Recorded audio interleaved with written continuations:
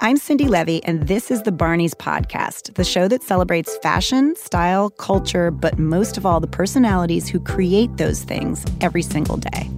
By any account, Cameron Russell is one of the most successful models in the world. She's walked for Chanel, Versace, Prada, you name it, and she's a regular in magazines like Vogue and W. But she did not start off dreaming of a career in modeling. Since I was maybe 4, I thought I wanted to be president. So I was like, okay, well, if I move to New York, there's a lot of electoral votes there, so that would be a great state to be from. In the years she has been working as a model, Cameron has used her platform to speak up about everything from white privilege to climate change. And more recently, as the Me Too movement rippled across film, comedy, and politics, she helped bring a long overdue reckoning to the fashion industry, sharing her own story of sexual harassment and inviting others to do the same. She's also helped organize other models through a collective called the Model Mafia. When I sat down with Cameron, we talked about some pretty heavy topics, as well as the consequences she's faced for speaking out.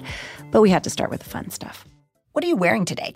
Well, I'm wearing jeans and a long-sleeve shirt because it's fall, so I got overexcited about fall. And it turns out that it's really still summer and I'm kind of hot. And I'm wearing some clogs. I love a clog. I know you like a walk in Prospect Park with your new baby. I love a long walk. I always need a shoe. Like, the ideal shoe is the shoe that you can wear to work, then you can walk 15 miles to your event and still look fabulous. Literally 15 miles? Yes. Has this occurred? Well, when I went to Columbia, I used to walk from school and then go all the way downtown to whatever downtown event that I had. 5 miles in high-heeled clogs is really impressive. So I need to always be in the shoe that works for all. But you know what? Now we just wear cool sneakers. Like, if your sneakers are clean, then it's acceptable. Yeah. So let's talk about your incredibly multifaceted career. So you started modeling when you were 16. Mm-hmm. But before that, I hear you had a dream to be president? Oh, yeah. That was since I was maybe 4. I thought I wanted to be president. Mm-hmm. And then I started modeling, and I think that revealed how power and money work in a way that isn't fair. Mm. And that made me less interested in presidency, if those two things can be connected, but they were for me. Yeah, I think all kinds of power are connected. When you first took your first modeling gig and thought, well, I'll give this a go, and it was all new for you, did you think, well, this is step 1 along my path to being president? Yeah, I always was scheming. So I was like, okay, well, if I move to New York, there's a lot of electoral votes there, so that would be a great state to be from. You chose New York because there were electoral votes? I had like a whole strategy, but I was like, that's East Coast, I'm going to need some time, and maybe, in the South or the Midwest. My grandma lives in Florida. That's a big state.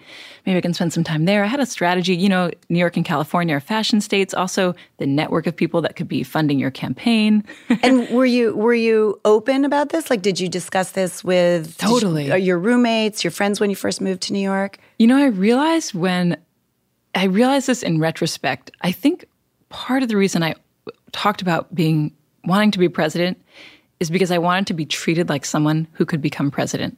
Mm. And I think in a democracy, everyone is supposed to be treated like that. That's the point of a democracy. Anyone can become president. And so I would be on a shoot and I'd say, I don't want to wear that look because I'm going to become president. And that would really throw people. You'd literally say that out loud. I would say that out loud. And people were not amused as you might think they were. They were usually like, that's really annoying and we need you to wear this tiny bikini. And I would say, I might be president and I don't want to have this on the cover of Time. American culture just isn't there yet and this is too risky. And so I'd have my 16-year-old explanation. That is so awesome in every conceivable way. I love that you were pushing back like that. I love that you were doing it because you were thinking about your future. Yeah. Although I do also... And then all that went out the window, so, Well, how did it go out the window? Oh, it was a slow decline. At first I was like, I'm not going to wear bikinis. But then the first job that I ever showed up to was a bikini shoot. And I said, I've never worn a bikini. And they said, okay, so then here's your first time. Mm-hmm. And then, just from then on, then they offer you money to do a bikini shoot and then you do it. So those things kind of got eroded. And I would say I'm also not a particularly modest person, but I was doing those things truly because I was thinking strategically about my political future. It sounds sort of ridiculous. Well, I think, we now know you as a real political voice and a champion for other models and for issues that you care about. A lot of people really started listening to you in 2012 when you gave a TED Talk called Looks Aren't Everything. Believe me, I'm a model. What was that about? So in that talk, I structured it by answering 10 questions that I get frequently asked. And I use those as a jumping off point to talk about the privilege that comes with beauty and with whiteness, and even how those two things are constructs of our current culture. And what was the response?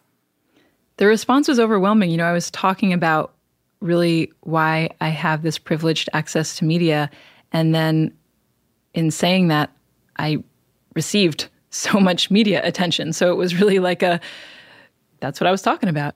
Going back to modeling in general, for those of us who don't do it, what does it feel like when it goes well? What's a really great day on a job feel like for you? I think one of the cool things about modeling is that and even this is maybe true about fashion. Fashion and modeling are very physical. Getting to do a job where you don't talk and you are communicating in other ways is exciting and challenging, and really the opportunity for a very intimate collaboration with the other creatives on set when it goes well. Mm-hmm. When you're working with a photographer who has respect for you and is really interested in what fashion is, what type of performance, what it looks like to perform our gender, what it looks like to perform our sexuality, what it looks like to perform certain characters, that can be really exciting because I think there's not a lot of other opportunities to do that. Mm-hmm. So when it goes well, I think that's what it looks like. So can you think of over the years of some of those, positive, powerful collaborations, those really great moments on set? There's lots of moments. So after shooting the Prada campaign with Steve Meisel for a week in a darkened studio, where the windows are covered because of light, the very last day was the day that we were going to do video. They said, you just kind of ad-lib like you're at an audition reading lines, and here's like a couple example lines, and they are all kind of disconnected, strange sentences, and just throw in other lines that you want. And so I was starting to feel antsy, and I just completely went for it. And I'm like crawling across the stage, and there's, like 100 people there with the sound and the lights. I think I need a drink. But we're in the middle of a desert.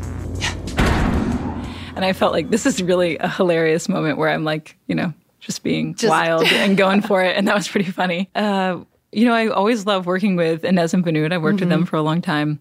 I had this kind of reflection moment when I was working with them maybe a year ago.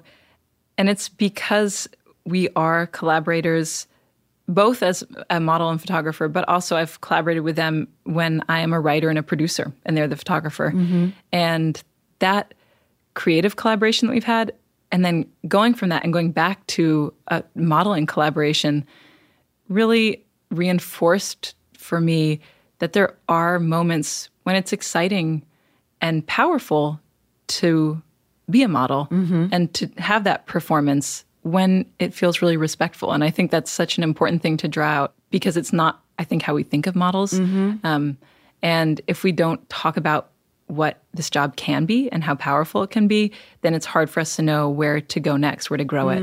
Let's talk about what it's been like traditionally for a lot of models coming up. And you've been very open about a lot of your own experiences. And last fall, you collected stories from your fellow models who were open in sharing their tales of sexual harassment. And you used the hashtag, "My job should not include abuse."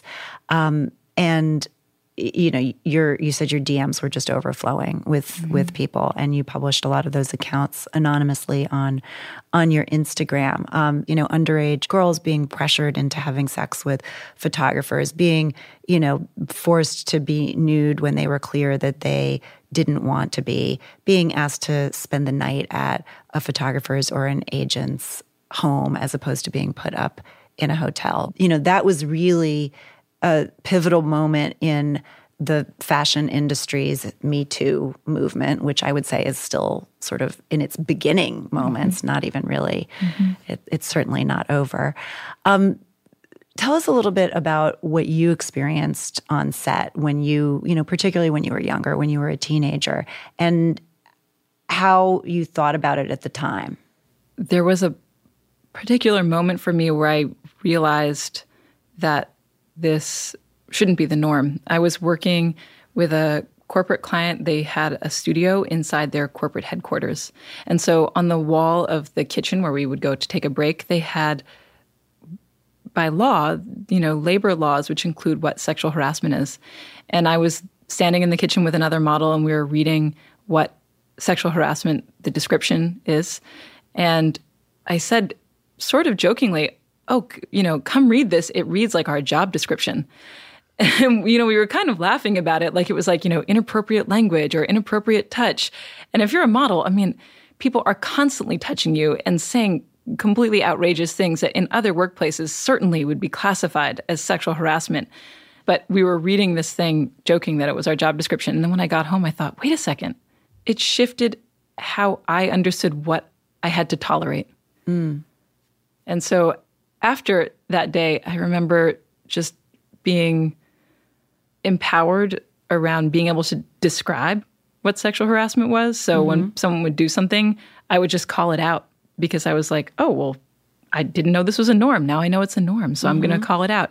And I actually think one of the things that social media campaign with all those stories being shared did was help create norms in our industry and give other women access to those norms because we don't all know them. So, yeah, I think that we have to have lots more, basically a collective storytelling. This is very true of the work that I did last year around My Job Is Not Abuse, that hashtag, and what we have seen with Me Too and what we have seen with Believe Women is that collective storytelling right now is what's turning the boat. And it's so beautiful. And I'm so inspired by that right now and the possibility that that holds because collective storytelling shifts power in this way that is profound. One of the things that struck me in a recent, very comprehensive piece that Vanessa Friedman did for the New York Times on how far the Me Too movement, if we're going to call it that, has gone in fashion and its status was how few models were willing to use their names compared to other industries. And certainly there are many industries where it's very, very difficult for women to come forward. That jumped out at me, that it still must be an incredibly inhibiting and intimidating environment for women. Yeah, it's funny, people always ask me, oh, did you lose jobs after the TED Talk? And I think, no, I got lots of jobs because now I was like a household name in that sense that, fashion is always looking for. But actually, I think probably post doing this campaign, I have lost jobs because it is a conversation that lots of people aren't ready to have.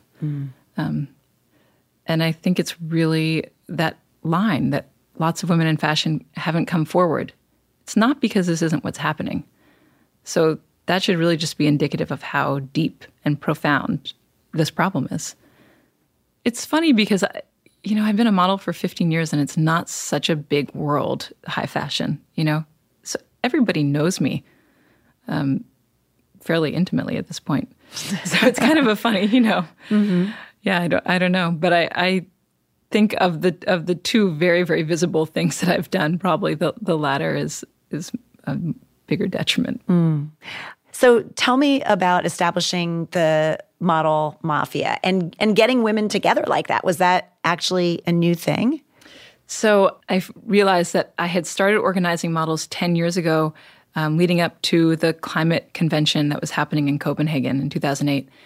And we made a YouTube video that went viral for 2008. It was viral. I think it got 1 million hits in a week. That today is like small. But no, 1 million. 1 million is still major, but 1 million was really major back then. And the fabulous moment was that it got trashed on Fox News, and then I thought, I know I'm doing something right now. She just did the thumbs up sign.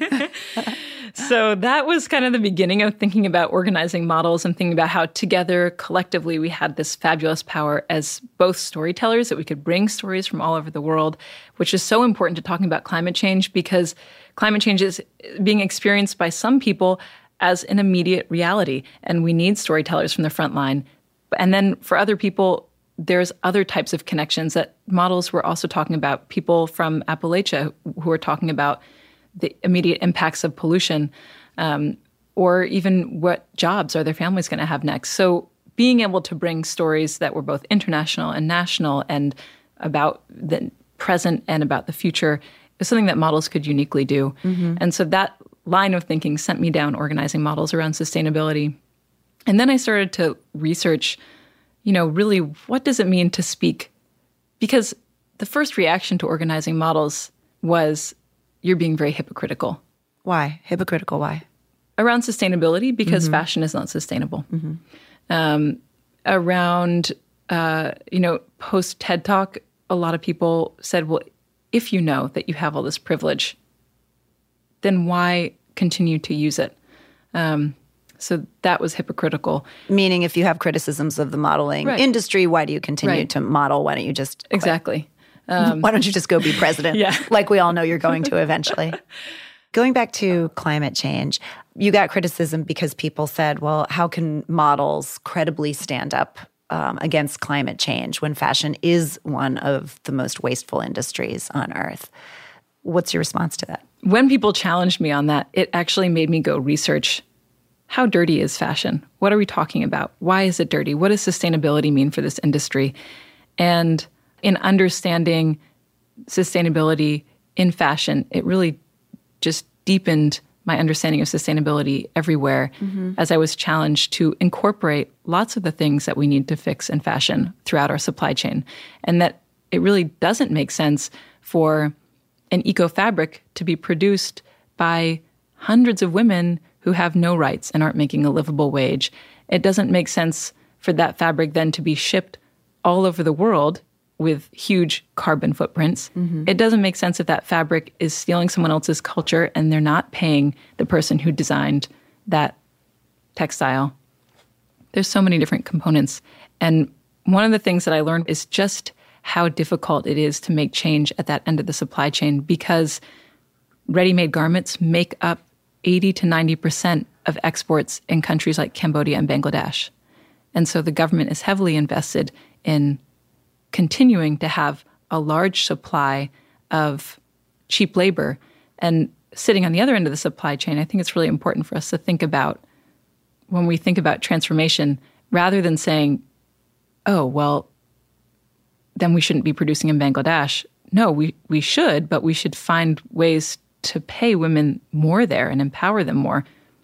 Lots of the work that I have done in fashion around who gets to be visible in front of the camera, I see is really connected to that problem. When we don't have any women of color on our magazine covers here, we don't have women of color who get to lead here.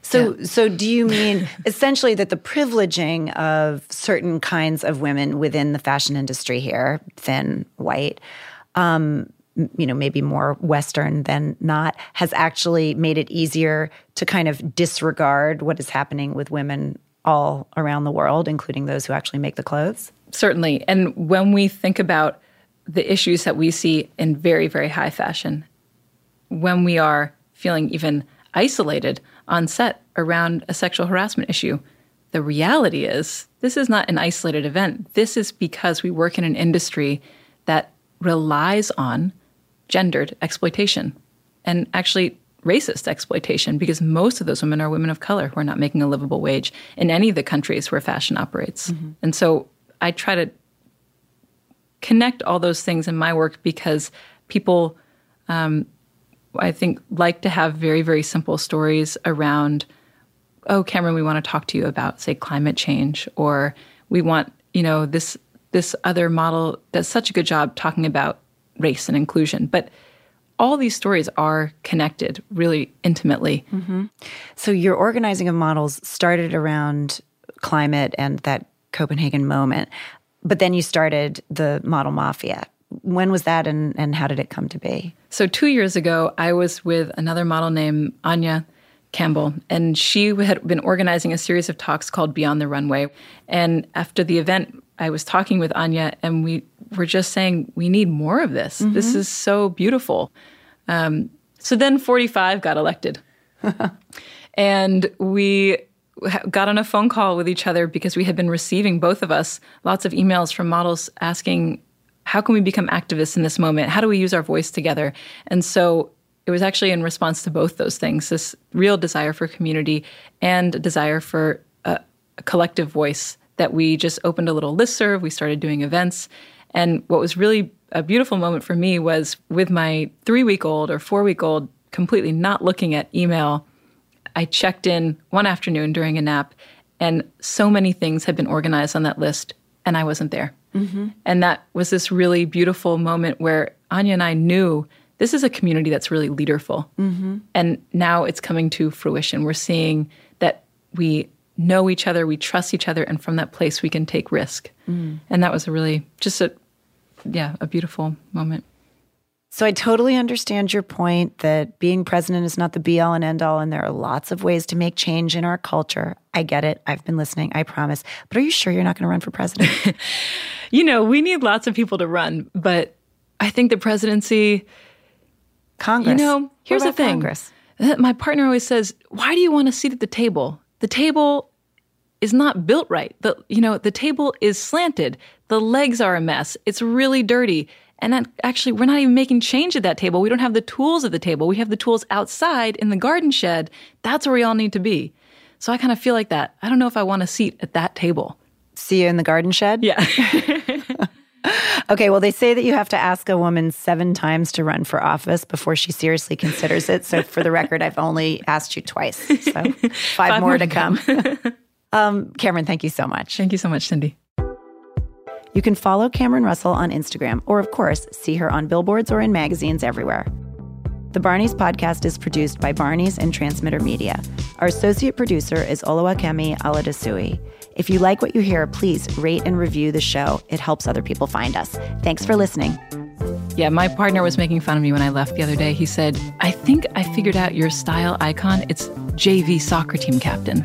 I was like, oh no, you've nailed it. And now whenever I get dressed, I feel like I do look like I'm on the JV team. It's not even varsity, it's JV. Yeah, dude, that's the part of it I would take issue with. I think you look varsity.